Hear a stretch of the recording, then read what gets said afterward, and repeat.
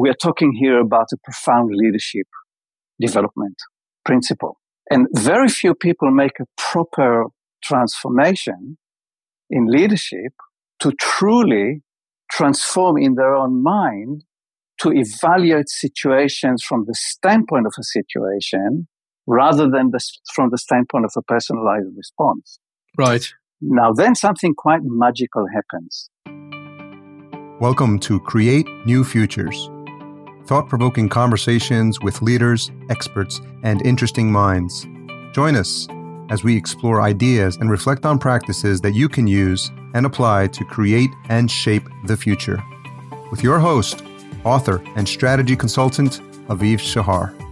Welcome to Create New Futures, where we develop conversations with leaders and entrepreneurs to explore how you can create new futures for you and for your business.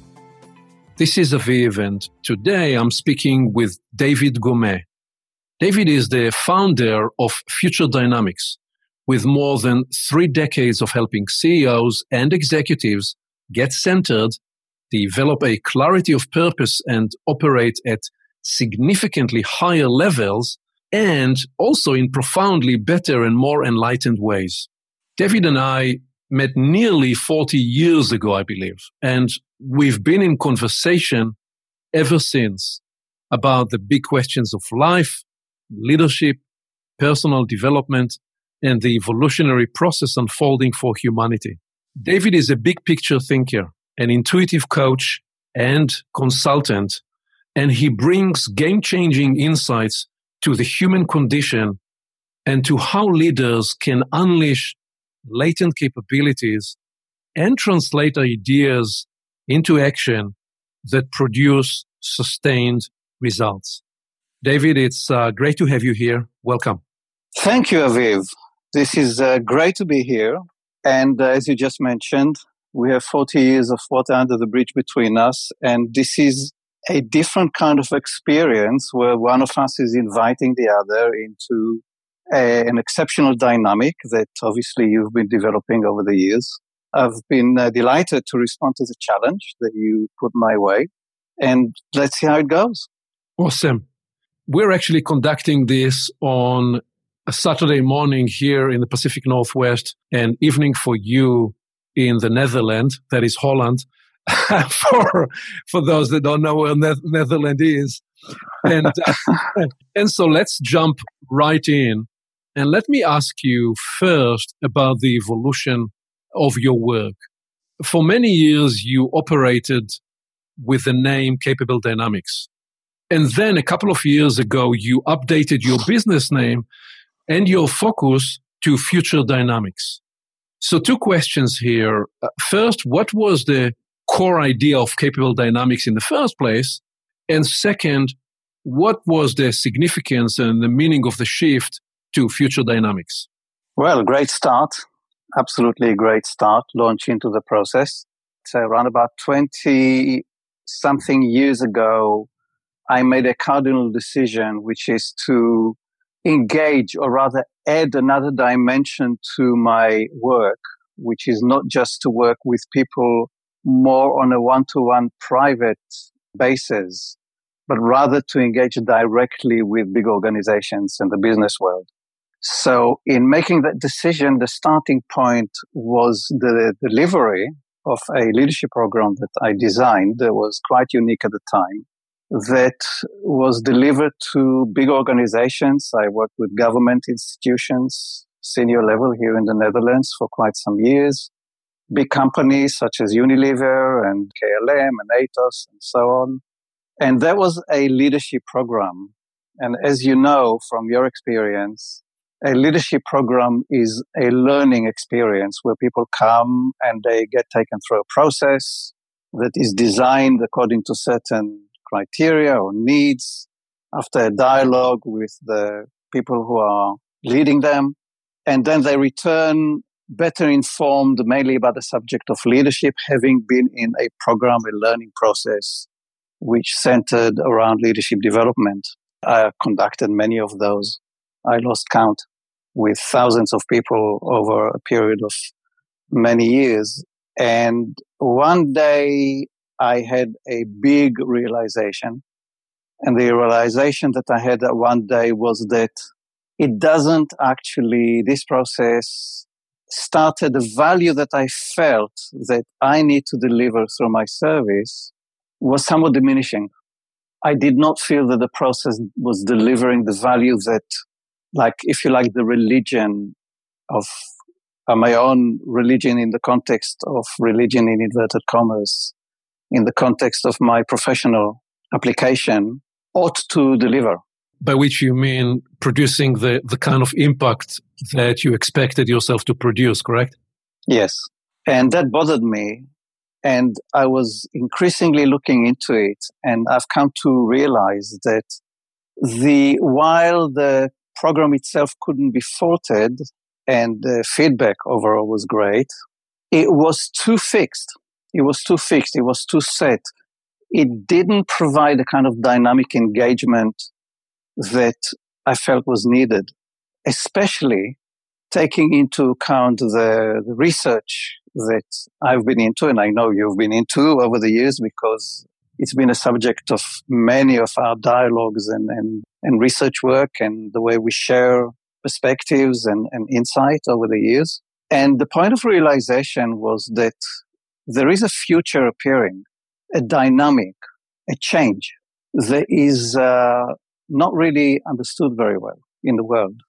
And if a change is a gradient, appears in the way of a gradient, then the access into the gradient of change, which is quite extreme in the world due to lack of education, lack of perception, lack of personal development, is through the lower part, the lower end of the gradient.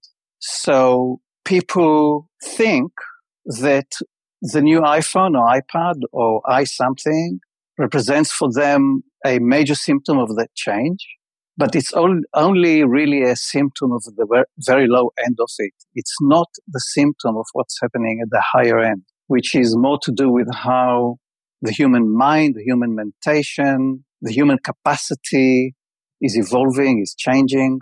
And side by side with a kind of work that I always was very attracted to, and I also love doing, which is engaging with people, the one-on-one engagement, which I feel that I always felt that delivers the best value. So I made the decision one day that I will solely engage with CEOs and senior leaders on a one-on-one basis to primarily help them to understand change, the nature of change, the essence of change, how it's impacting them personally, their business, and how to align their business in such a way that where they can lead themselves, the people, the business, the vision in a way that would be in sync with this opportunity of change, and into a journey of discovery of how to lead the business into new realms that they may have not considered previously. Right. So even the other implicit dimension in the way you answer this, it is fascinating, because what I take from this, and this is a learning to for all of us, anybody listening to this conversation, which is you may be extremely successful in something. You've been extremely successful, I know, with those high-level leadership programs. And though you said at some point it did not meet your expectations anymore in terms of what you were hoping to deliver, I actually see two other elements in that vignette, which is, one, you were at a point that you evolved in your own process. And you wanted and needed to create an impact or leverage your gifts and your skills in a whole new way. And you found that the best way to impact the system, the organizational system, is to really enter a more of a transformational journey with the head, the CEO of that system, of that organizational system, and thereby catalyze the kind of change, the deeper change that you envision. Yes, this absolutely, Aviv. Yes, you're touching on such a fundamental point. The one aspect that I would highlight, that I know we share a deep common denominator in terms of insight is that if you work with one person who is influential or seeks to be or can or should be, needs to be influential, and it's proper, which means the process releases the person into a new level in their own life, in their own personal freedom, their own capacity, their inspiration about what is possible, releases them from certain hang-ups and certain what I would call stop situations or aspects in their life which prevent them from being at their best, then the impact into the organization is massive, just from one person. Right. You said there already a number of things that I will thread back to. I do want, however, to next lead our discussion to the current work and whatever recent experience that you have had. There is always value in getting that flavor on the front end of a conversation for me. And I'm interested since we often reflect on the kind of experiences and work we do, if you can reflect on a recent experience and what is the kind of insight that emerged for you in it, especially in light of your awareness and observation of the kind of challenges that you see with clients, with executives, with CEOs. Yes. Well, this is throwing it into an interesting brew because there's so many. And the question is which one to highlight. This is one that you know very well from your work, which is to do with creativity, innovation, and how the cycles of change and cycles of innovation grow shorter and shorter. So if a few years ago, 10 years ago, 15 years ago, we were talking about cycles of 3 years, 5 years, these days is what? If Apple doesn't come up with a new something at least once a year, the whole world goes nuts. There is the end of the world is nigh. Apple didn't come up with a new iPhone and a new feature. And you can imagine the nature of stress that people need to work under, as well as the kind of mistakes that people make when they need to work under huge stress to deliver new ideas and innovations, and even if it's not a real innovation, but they present it as an innovation as long as it sells. So there's scenarios that I keep meeting people who are under such stress that it cuts their creative capacity. And you can see it very clearly. They need to reach for new ideas, create space for new ideas. But when a person is stressed up, if you take the physical analogy, when a person is stressed in a high degree of tension physically, their ability at the body level to process energies is curtailed. So over time, energy that finds its way into the body, because it doesn't flow through properly, it creates issues, problems when it stops or where it stops in the body. And so you get all sorts of problems like inflammation and stress syndromes and issues with different organs and so on. In a person's thinking and mentation, when a person is a high level of stress and they need to create and share and produce, what happens, it pushes them into the outer periphery of themselves. And you can see it. So I would meet a group of people and watch them because they are tasked to come up with a new idea, an innovation, some kind of breakthrough. And when people are under stress, they tend to become very formulated if they're not properly led, if a process is not properly facilitated. Right. Go on. Let me just capture there that what you were describing in terms of first the physical stress and the various biophysiological kind of syndromes. I believe you were both using it as a metaphor for if it's like that at the physical, biological, functional level, then it is also true and is also the case at the mental, emotional, energetic level. And you are both using it as a metaphor to ground us in your insight about stress, and also clearly that physical conditioning impacts the way people think and the way people react and the way they operate as a team. Because in our work, in your work, the mind and the body is one continuum. And when people suffer physically, it impacts how they're able to function and think clearly or not. Exactly. Yes, very well encapsulated.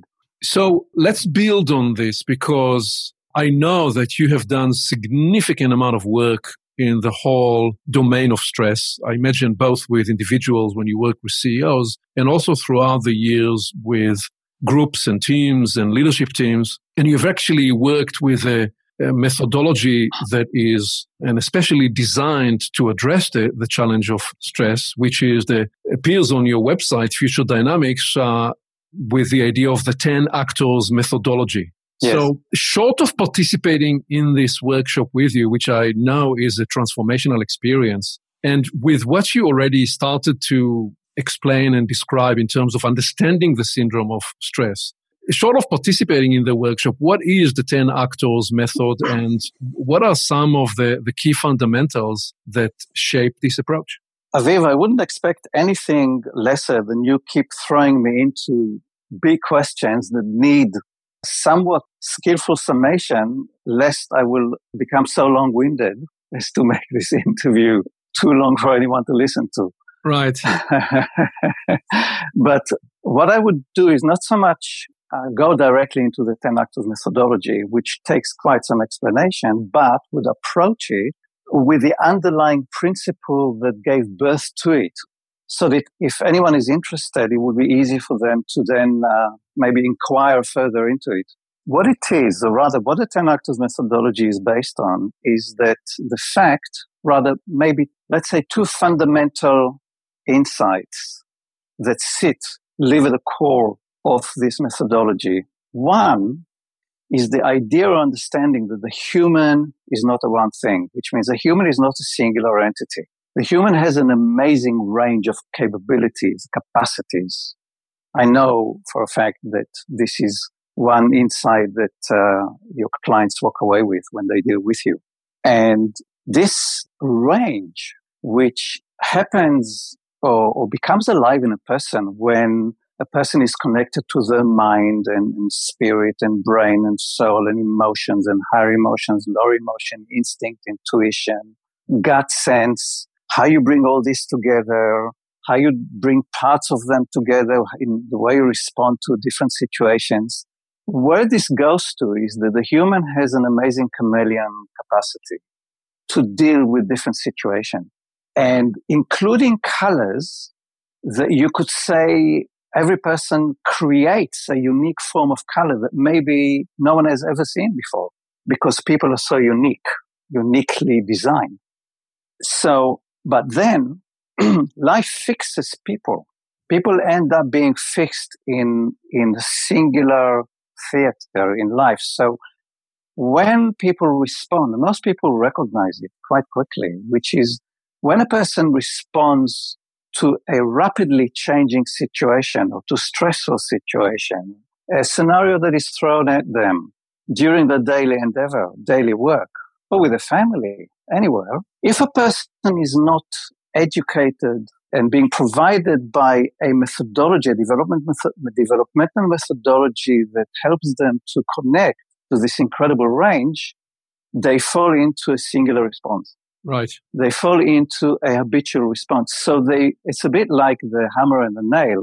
If you only have a hammer, then you treat everything else as a nail. And the more a person grows and as the year passes, people get more and more fixed with a predictable response to situations. So, and it is well known that people fix people when they work together. And part of the fixing occurs on both sides of the equation. If somebody found one way to be successful, they keep repeating using the same muscle, essentially giving up other capabilities, other approaches, because that one way delivered for them success, which is a fear-based conduct. Yes. And you're saying even more profound fixing occurs when people find a survival mechanism under stress, under pressure, with fear or anxiety, and they come back to the same pattern, dramatically narrowing the range of their possibilities.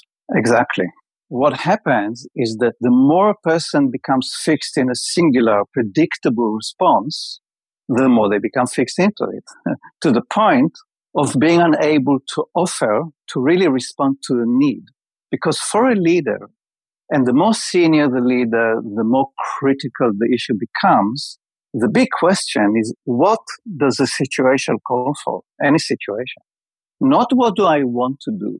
not what I want to happen, but rather what is happening and how to best respond to what's happening so that I can, inside of that, manage myself. And if then I manage myself properly, I can then impact and influence what's happening. Of course, according to, it depends what, but when it concerns a leadership scenario, you want to shape what is happening inside of the vision that you have for the future of yourself, your company, the operation. So the first key insight here is that the human is not the one thing. The human is an entity. Every one of us is a being, a human being that is capable of providing a range of responses that we can choose. It's a choice aspect. Okay? That's right.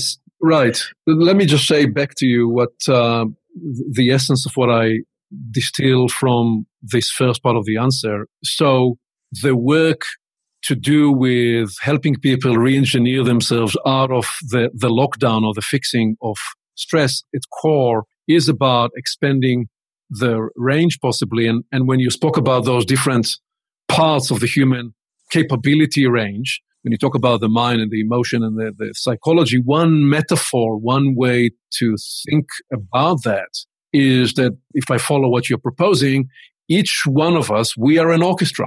Yes. And if it's a well-functioning or even high-functioning orchestra, the two elements that will appear in there is each instrument will sometime be able to appear and express itself in its own unique way. And at the same time, that second featuring of an orchestra, they will play more of a harmonious music rather than a cacophony of noise. Yes. And then next to that, there is one more insight, which I would present in a very condensed form. Yeah. Which is that in each and every person, there is the lesser person and the greater person. And most people in the world don't properly get in touch with the bigger person in the person. Well, so say a little more about this, because for some people hearing that may be ticked off by the way you frame this idea of a lesser and a greater person. So give us a bit of a grounding, what you mean by that and how it relates to the work of helping people address stress constructively and creatively. Yes. Well, if you look at the instinctive way that most people who are not trained, not properly trained, react to stress is through the fight-flight formation in a person. And most people also manage to become a bit artful about the fight or flight. So you don't quite see it. But if you detect it properly, then you can see that when when people meet a new scenario or meet change, then they will ask themselves, is this a threat for me? Is it good for me? Or is it not good for me? Mm-hmm. Is it threatening me in some way, what I do, my work, my job, or is it an opportunity for me? Right. Of course, it's you could say it's natural for people to approach it in that way because this is part of the human genetic.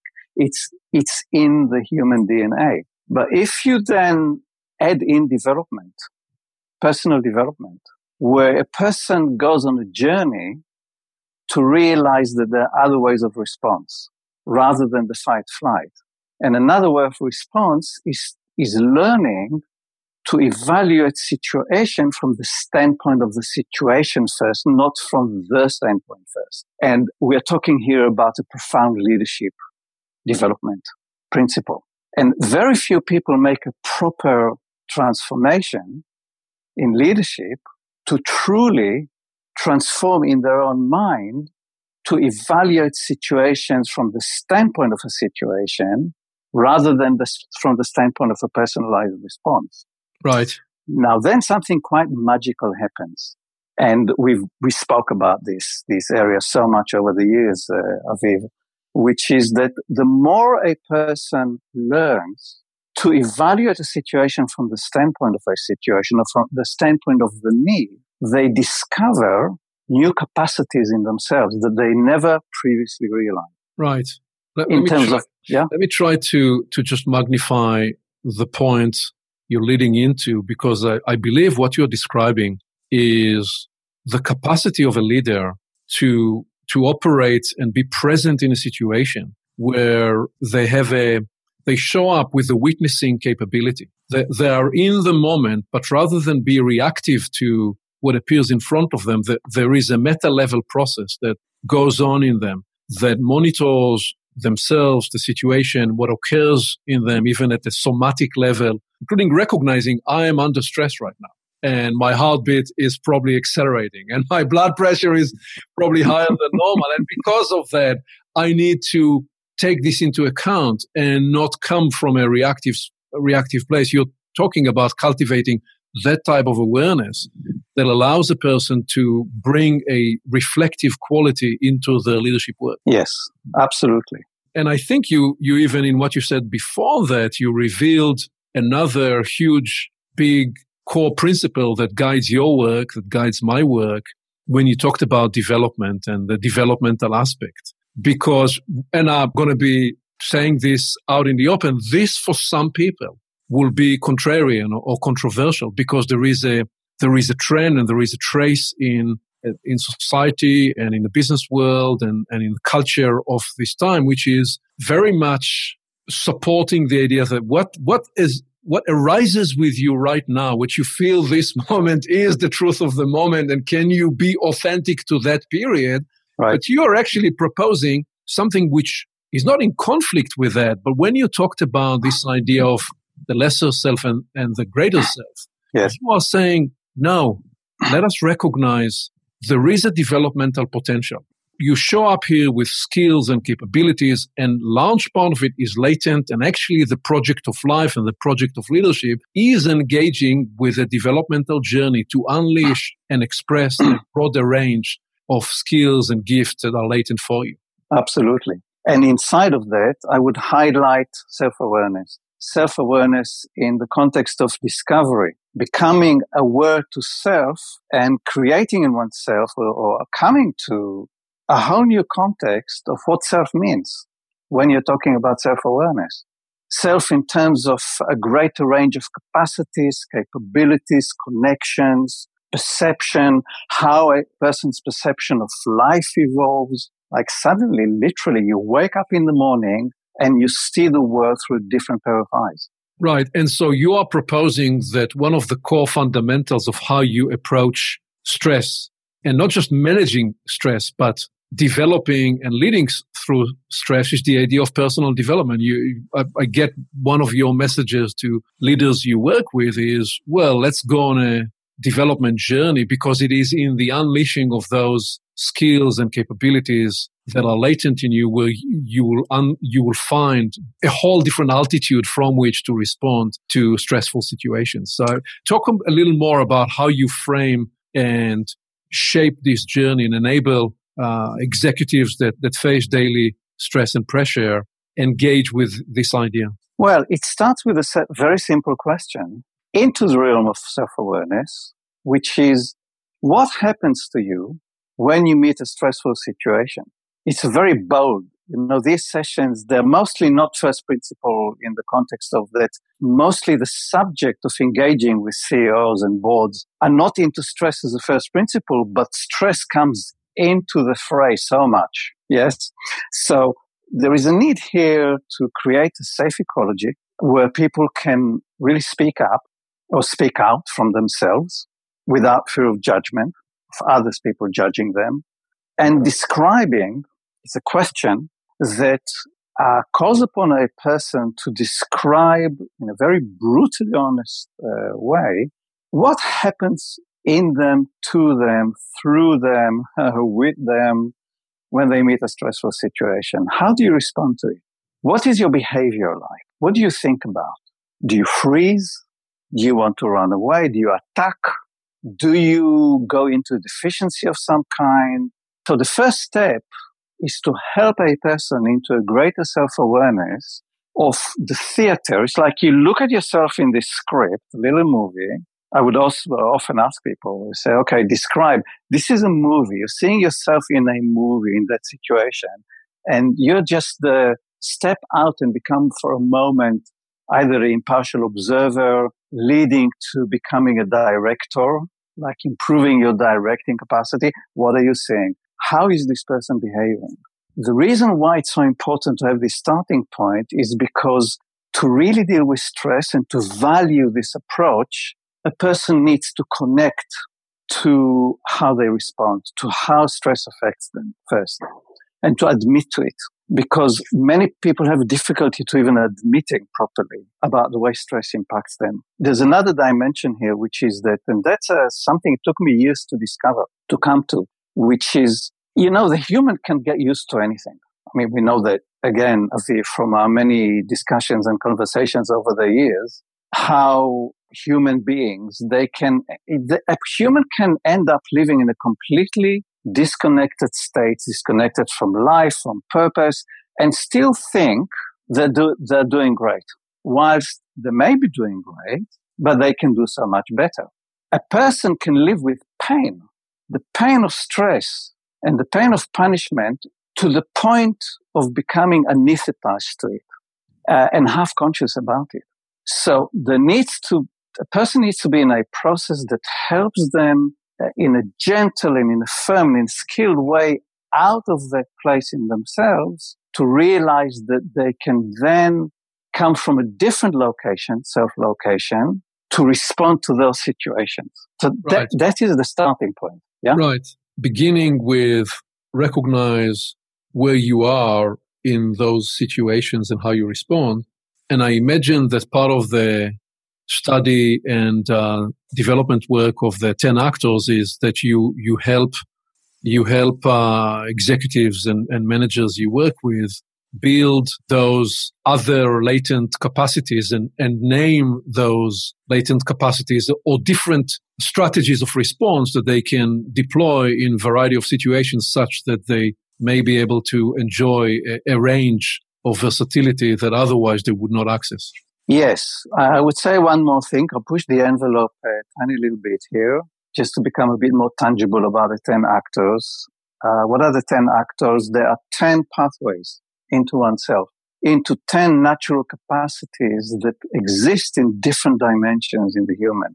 And you could say that the lead one concerns detection and discovery, concerns person's ability to properly and correctly read what is actually happening. Because, life, 21st century life, it's like it's an ongoing assault on the senses. Like the levels of white noise that this world produces, it's like unreal. We know it. Yeah. So people walk around so full and so biased, and with so many confusing views and ideas, to the point that when they need to properly read a situation and most of all probably detect the presence of a new opportunity, it happens to them in a very partial way, and partly because of the nature of stress that is eating at them and is affecting their life in a much bigger way than they realize. We're talking about cortisol, the stress hormone, and the inflammations, brain derangements, brain apathy, lethargy, and everything that happens to a person over time when their body becomes overly infused with chemicals and hormones that produced by the body in excessive quantities because of the body's reaction to stress. That's right. Just one level, yeah? Right. Fascinating body of work and research there, and with pragmatic kind of tools. So with that, let me now lead next and ask you more about indeed the work you described that you focus on right now, which is helping CEOs. Yes. When you begin work with a new client, a senior executive or mostly CEO, what is the process that you take them through? Just paint for me a little bit that process. What is the journey that you lead them into, and how do you begin? Right. When in starting a work with a CEO, by literally 100% of the times is person reaches out to me for help. And the reason why they reach out is very specific, which is to do with the personal need they feel the need for coaching, or they feel the need for help in for someone impartial enough and capable enough to be there with them, because the CEO journey is a very lonely journey. And there's so much that they cannot properly discuss with just about anyone, even when the situation is very promotive in a company, when the relationships is good, the relationship dimension, is good and works well. Still, it's a lonely journey. Right. On many occasions, a CEO would seek out for a coach to help them to perceive properly what is happening, because some would admit that they tend to end up having biases where they don't want to have biases in decision making, in perception, in how they handle people. So that's just one thread where simply a person feels that they are occupying a position of high responsibility, and they kind of need an impartial friend on the way. Right. That will help them, simply help them in whatever, in thinking, in decision making, in designing all sorts of processes. And in that, what surprised me when I started coaching CEOs, I really didn't expect in the beginning, is the level of intimacy that is involved in the process. I was completely caught by that. I didn't, as I'm repeating myself, but it's the one thing that I thought, well, as it was progressing some years back, and I thought, wow, this is, nothing prepared me for this. Which you mean the level of transparency, the level of vulnerability, the level of disclosure, the level of openness, and the texture and richness of the conversation. Yes. So what happens then? What happens then when they come to you and you develop that approach? What happens then? Where do you take them in that journey? Describe a little bit the way of the work. It's very simple on paper, as you know, but I know that you would understand from your experience. When for people who coach CEOs, and this is not unique to myself at all, the way is that every time you just walk into the process, and I work very live.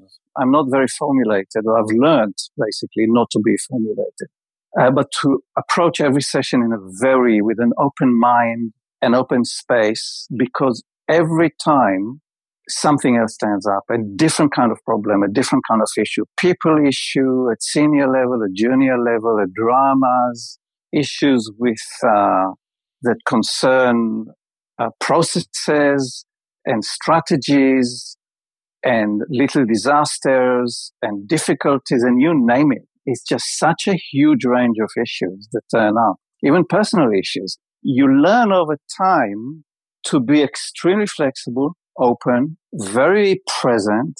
You need to listen like a hawk, because the one mistake that a senior, especially senior coach, should never make is get into giving advice in areas that they know nothing about. Right. Yeah. Yes, you really need to know your parameters as to how you are helping that person and what is involved in really helping the person to come through that problem that day. It's a very live process. So there isn't really a formula, although when it concerns strategy, and when a CEO comes and says to you, okay, I need your help in developing a strategic process in the context of a certain vision or innovation, then okay, you develop with them, as you very well know from your work. You then proceed in developing processes that involves clear timeframes and delivery targets. But the process of coaching itself is really live, and it's from one unknown to the next unknown. That's how it works.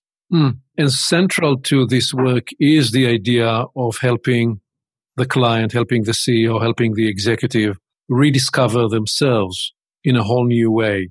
Yes. And at a whole new altitude in terms of their perspective. What are some of the other ways, methods that you can share that you use to facilitate that kind of discovery for the executives and CEOs that work with you? Yeah, let's highlight one. This is a great overall, Aviv, this is a great interview in terms of the question. One, let's pick up on one area, which is that it's to do with what I call, in my own terminology, Each one of us, we develop our own terminologies, and I call it developmental divergence. Mm-hmm. Now, what do I mean by that?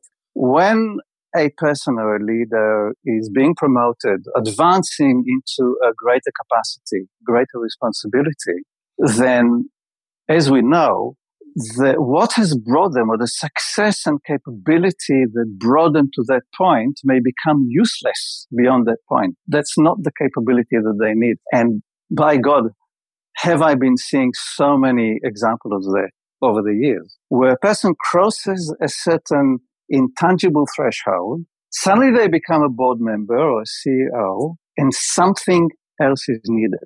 Something else is needed. What brought you there is not going to cut it. You need to develop new skill sets, new capabilities.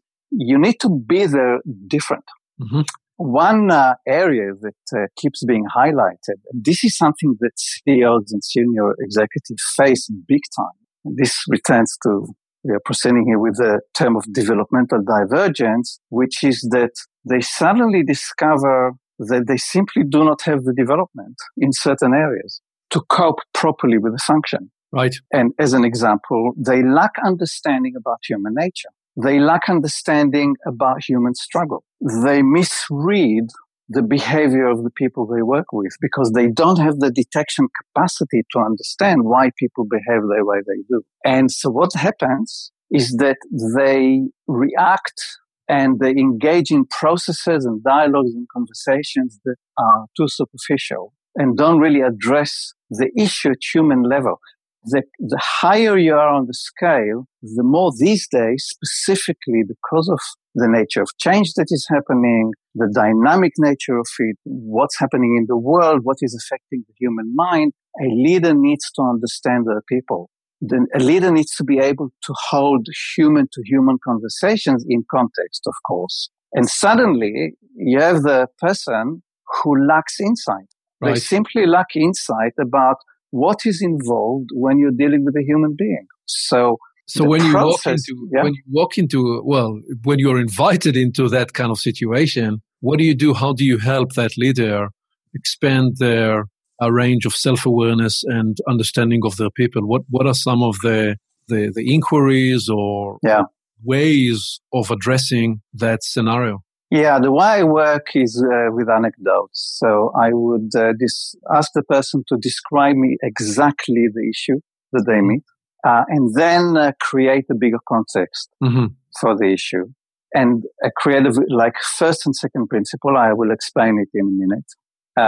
And again, another subject there's been a big kind of thread in our conversations over the years, the issue of first and second principle in relation to life.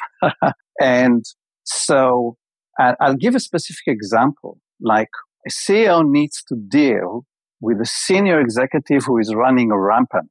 Mm-hmm. And the problem is that executive may be delivering extremely effective, but a disaster area in the people's dealing. Right. They produce results with tremendous collateral damage. Yes. Okay. And I meet this every other day almost. Of course. Yes. And you meet this every other we both meet it every other day. So often they really are at a loss. What do you do when someone delivers? And it's hard to come by people who really deliver. Right. And deliver beyond expectation. Yeah. Really kind of, they're beyond budget time and again. And everyone around them, it's like kind of a casualty a minute sometimes. And how do you deal with it? So some people are literally afraid to deal with these people. They just let them round about and kind of try to handle them like in some way. But there are different ways to handle people who kind of create casualties and behave in a rampant way. I would ask the CEO or like senior executive to describe exactly what the problem is and how they're handling it. And through the description, mostly, when a person describes exactly how they're handling a situation, it is the beginning of the recipe of how to do it different.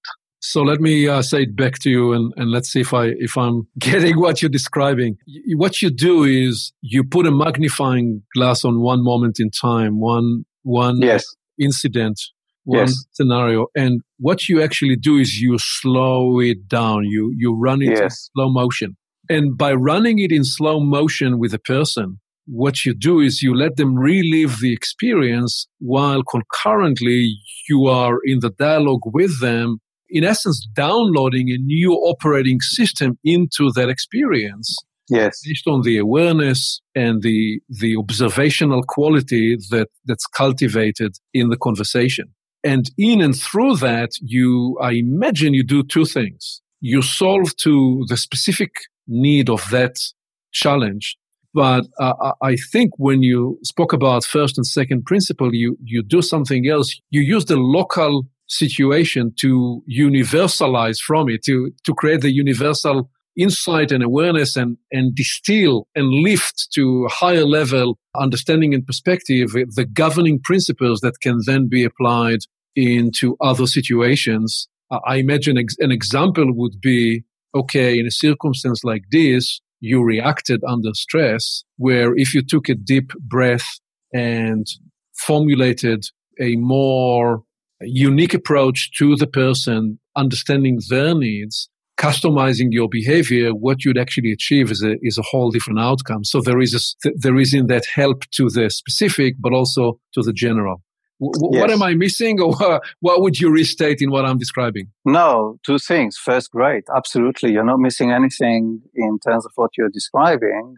What I would say that often the discovery, what the person discovers is that they need to have a different kind of conversation, a different conversation with the other person. Right. And how a different conversation can yield a very different kind of outcome.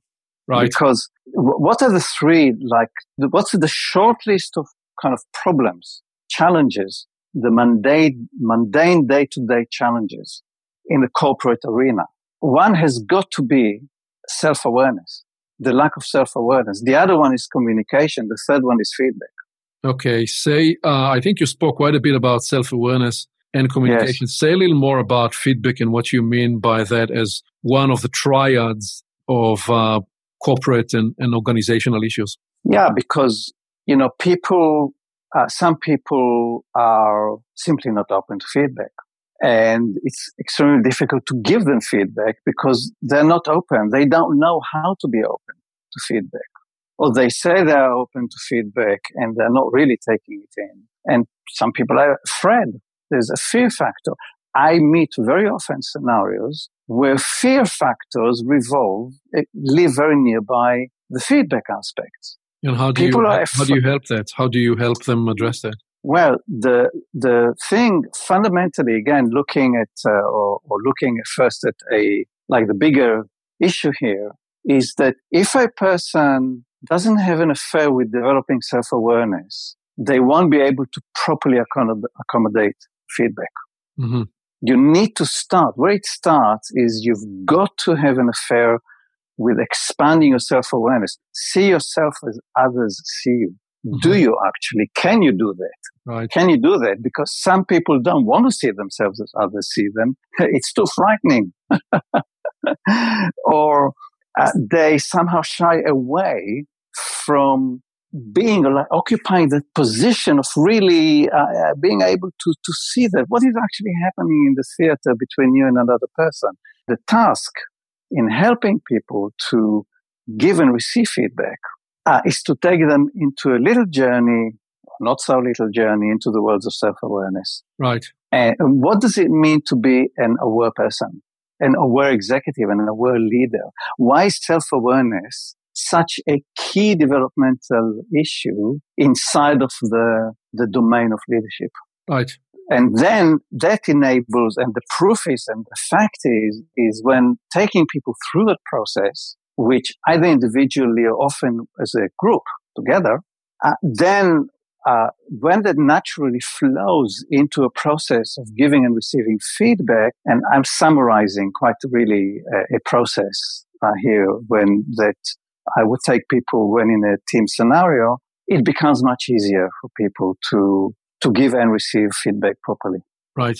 In one of your newsletter, The Fulcrum Issues, David, you talk about the missing blue. What is the missing blue? Right. So, yes, when you're touching, I know that this is a big issue in my life. Yeah. Personally, I know that. So, and I know that it's possibly part of why you're asking that question, which I do appreciate in this scenario here. So, let's look for a moment into ethics, the subject of ethics. And it's a bit like care. There are two kinds of care. Again, my terminology is, which is conditional and unconditional care. And before approaching the missing blue and the subject of ethics, let's do it through care. We know I'm involved with all sorts of scenarios that with people who are dealing with the ecology and sustainability. It's very interesting projects to be involved in, because you see how most of the care that people can develop are able to have about the ecology and the future is conditional. Like, we will diminish the CO2 levels or whatever it is by 2050. We will have 25% less something. Hey, what makes you think you've got that long anyway? Well, living in the Netherlands, I'm not surprised you raised this. Just to get us grounded, when you talk about the environment and the ecology, do you mean you work with government agencies that are involved with that, or with the private sector companies, or in the NGO space? In what context do you get to work with these kind of issues? Yeah, I worked many years with government agencies, right, at quite a high level, and I also work with companies that are involved in the business world. But that there are companies that, although they are businesses, they have a very deep and real issue about the future in terms of people who work there. And I can mention one that I currently work with. I'm sure they won't mind, which is Tau in the Netherlands. That you have fantastic people who have real deep and genuine idealism to see a better world through helping companies to clean up and do whatever is needed. And it's been quite an experience for me to witness that these issues, how deep these issues run in people, beyond just the business and the money. So you were leading through the two kinds of care, the unconditional and the conditional care, on the way to explaining the ethic dimension of the missing blue. Yes. And you see that with care, just to complete that, which is that most kind of care that we would come across with these days is very conditional, because no one can quite stop from now to now with like the nylon bags or the pollution. Because why? Because it will create too much of a disruption in the context of a comfort zone that the world is in, Western world, whoever. So it's like care, but not to the point of extreme inconvenience. This is simply how this is how the 21st century is arranged.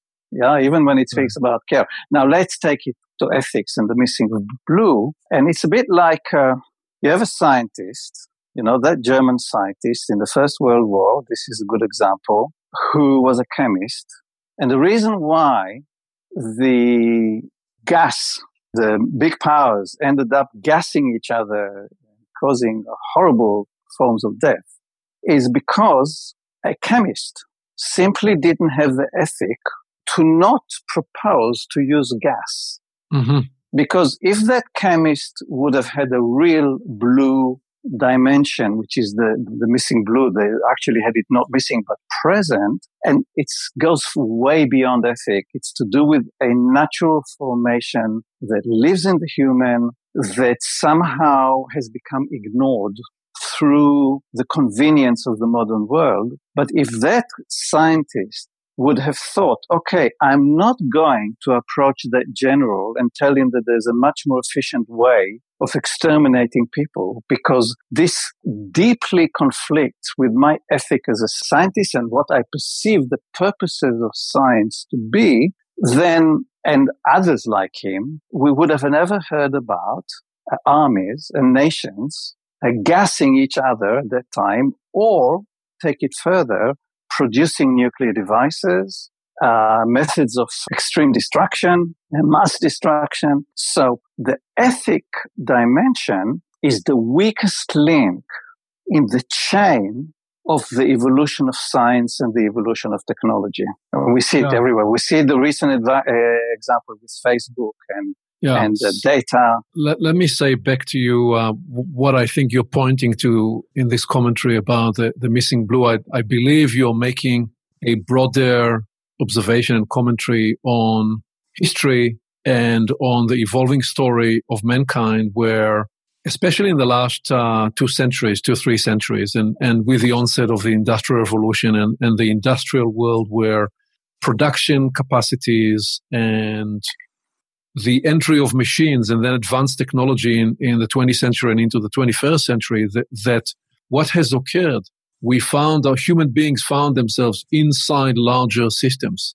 Yes. And that the power of the system to shut down in human beings, what you call that missing blue, the awareness and the conscience. Very curious that the word in Hebrew for conscience is matzpun, which is comes from the same root of the word matzpen, which is the word in Hebrew for compass. Right. Essentially, the inner awareness that guides you as to what to do and what not to do, where to go and where not to go. And what you're saying is that when we look at some of the worst disasters and the worst things that happened over the last 2 or 3 centuries, the finger you're pointing is that in the beginning and in the end, there were humans in each of those systems. And it was one person after another person making micro decisions. Right. And that in one scenario after another, what you have is the collective system, the organization, the nation overwhelmed the capacity of people to practice discernment, practice ethical choice, practice that sense of conscience that will say, no, that this is a no-go area. Yes. I am here to say this is something we should not be doing.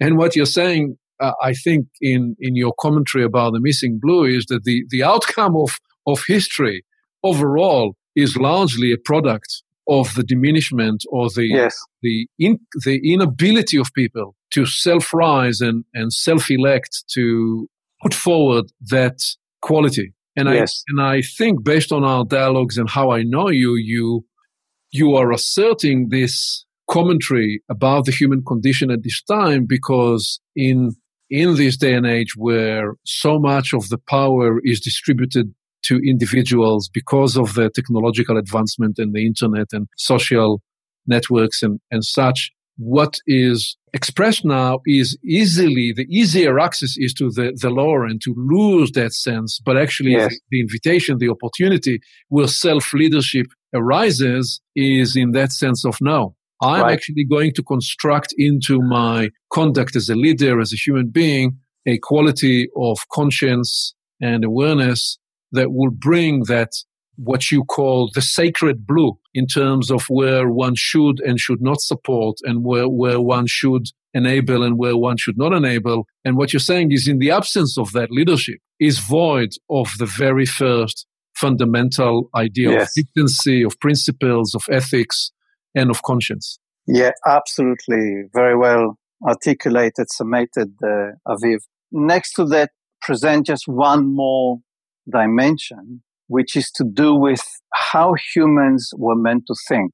Because humans are feeling beings. So again, a crucial aspect of development, personal development, leadership development, and there is meant by design, meant to be a very close and deep connection between thinking and feeling.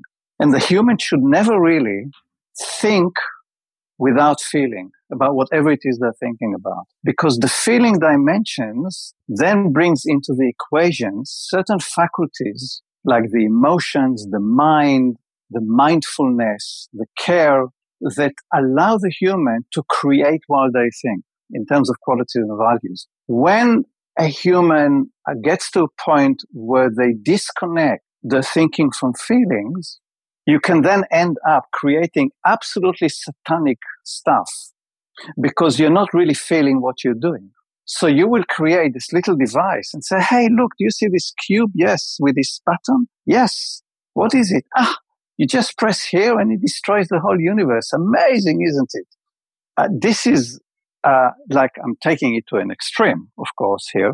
The biggest, like one of the big challenges for scientists, for technologies, is to keep the thinking and the feeling faculties connected so that they feel what they're doing and they feel the outcome of what they're creating, rather than disassociate to the point of having no feelings whatsoever and therefore no ethics whatsoever in relation to what they're doing and creating.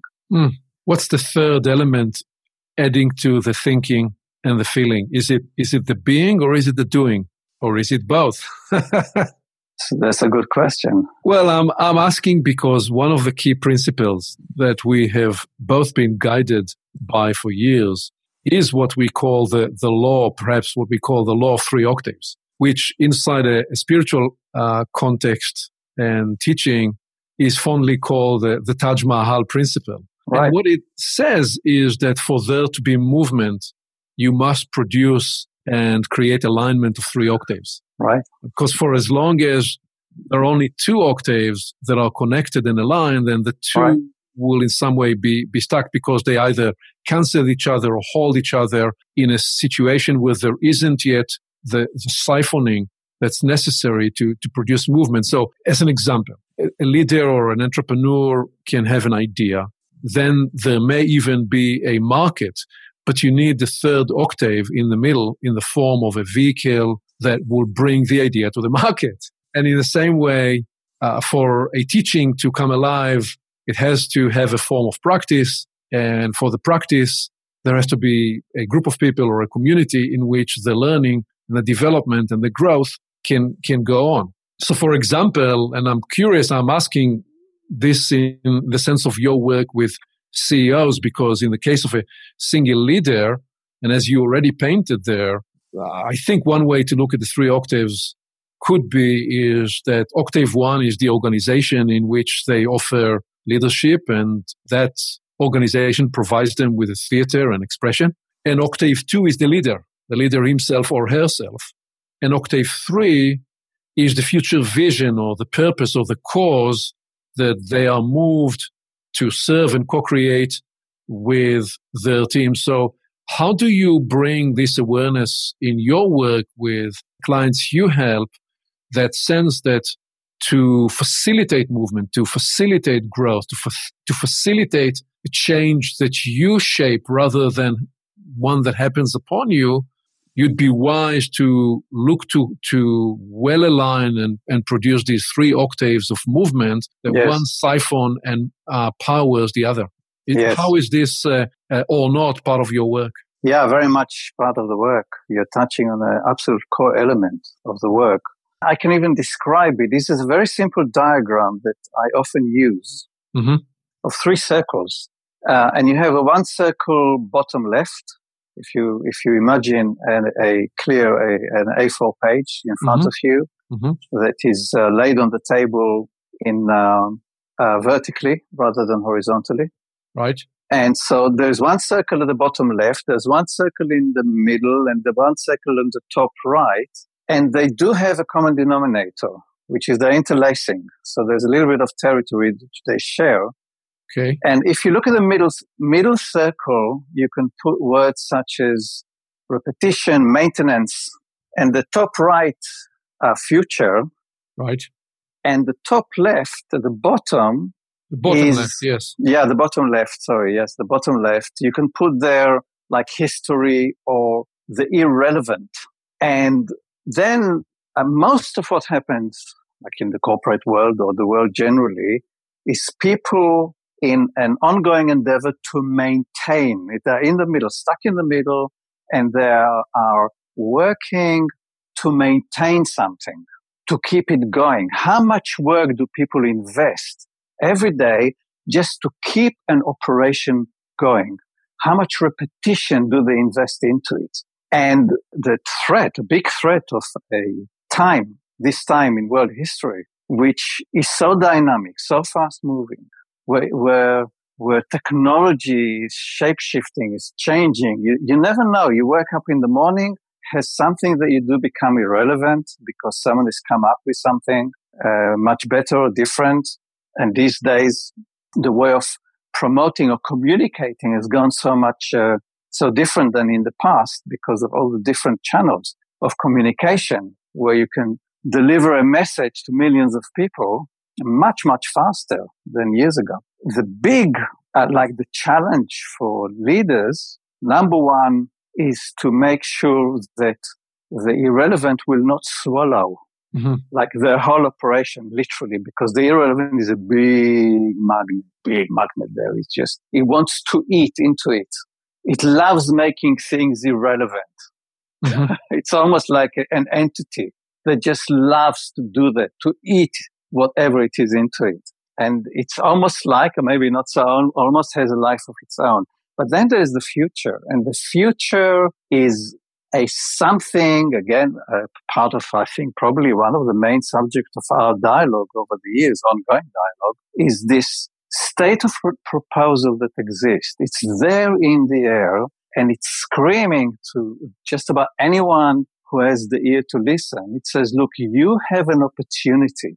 Your life has an opportunity here and now to connect, to develop, to evolve. It's an opportunity that probably has never been present on earth in this way before. And it's like it gives people permission to be themselves in new ways, to discover what does it mean to be you? What does it mean to be the creative you, the progressive you, the person who leads oneself into completely new self-realization? And the question is, how do you make this step from being stuck in the middle in trying to maintain something, or even living through the illusion that you are really creating something new whilst you may not, and bringing a bit more of that future inside? I know that's been a big, big part of your work, Aviv, including the brilliant book that you wrote, Creating New Futures. And so the question is, how do you help people to make that step, which is for them to shift center of gravity, to live in that circle, which is called the future, and to discover what it means for them.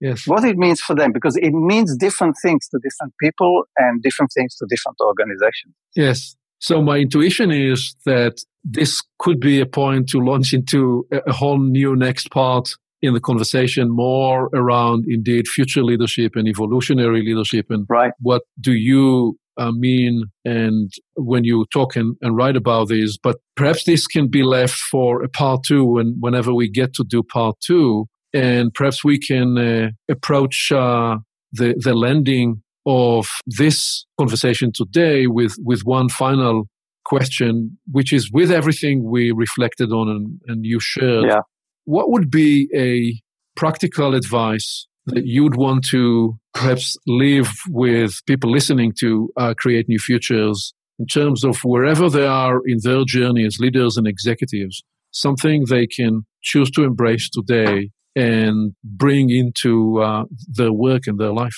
Yes. Yeah, wonderful question to conclude this process. Really wonderful. Where my mind goes is set yourself free. Learn how to set yourself free. This is a time, we live at a time which creates opportunities for each person to set themselves free in a new way, and through that to become creative in new ways. And you know, every person, when you say to a person, and you say to speak to them and say, set yourself free, you can be much freer than you are as a human being. They know. They just know. They know it. Not because necessarily they're inhibited personally, but because they intuitively, deeply feel that there's much more possible for them in terms of the discovery of their own capacity. Don't be shy to be different. Do something different. Do something different. And even if it's very, very small, whatever it is, do something different. And when, this saying, one of my favorite saying, when you change one tiny little thing, you change everything. Yes. So choose something in terms of how you deal and how you converse, how you communicate. Do something different. Really put yourself behind it fully to discover a whole new world, completely disproportionate to the tiny little thing that you are looking to change. Wonderful and practical advice that each one of us can choose to implement immediately in simple and new ways, including breaking out of habits, breaking out of the traditional approaches we always used. David, this has been a rich exploration with you today. Thank you so very much. Well, thank you, Aviv, for this remarkable, special opportunity. And I really look forward to whenever there might be an opportunity to follow on. And do part two. Yeah, do part two whenever. Great, thank you. Here we are. We've landed this Create New Futures journey, and it's your time to take action, to create your new future. Here are a few steps you can take this week. First, cultivate expanded awareness. Become aware of what's going on in you and recognize your stress response. Identify how you react under stress by slowing down the conversation and reflectively seeing yourself in the moment. Practice first in easy situations and gradually build the capacity to override the stress response and redirect it by activating an alternative pathway. Second, promote and renew yourself. The strength and muscle power that brought you here is insufficient to meet the new opportunities and challenges you are encountering today. Unleash latent capabilities as you embrace new opportunities. Third, as David said, set yourself free. Don't shy away from opportunities that allow you to be different and to act in a new and unusual way. Release yourself from premature fixing of habitual and narrow range. Explore new ways of being and of doing. Let yourself discover yourself in new inside emergent scenarios and celebrate the expanded freedom you will discover. One more thing. You can reach me directly by phone and on email to explore how we can help you and your team create your new future. See you next time.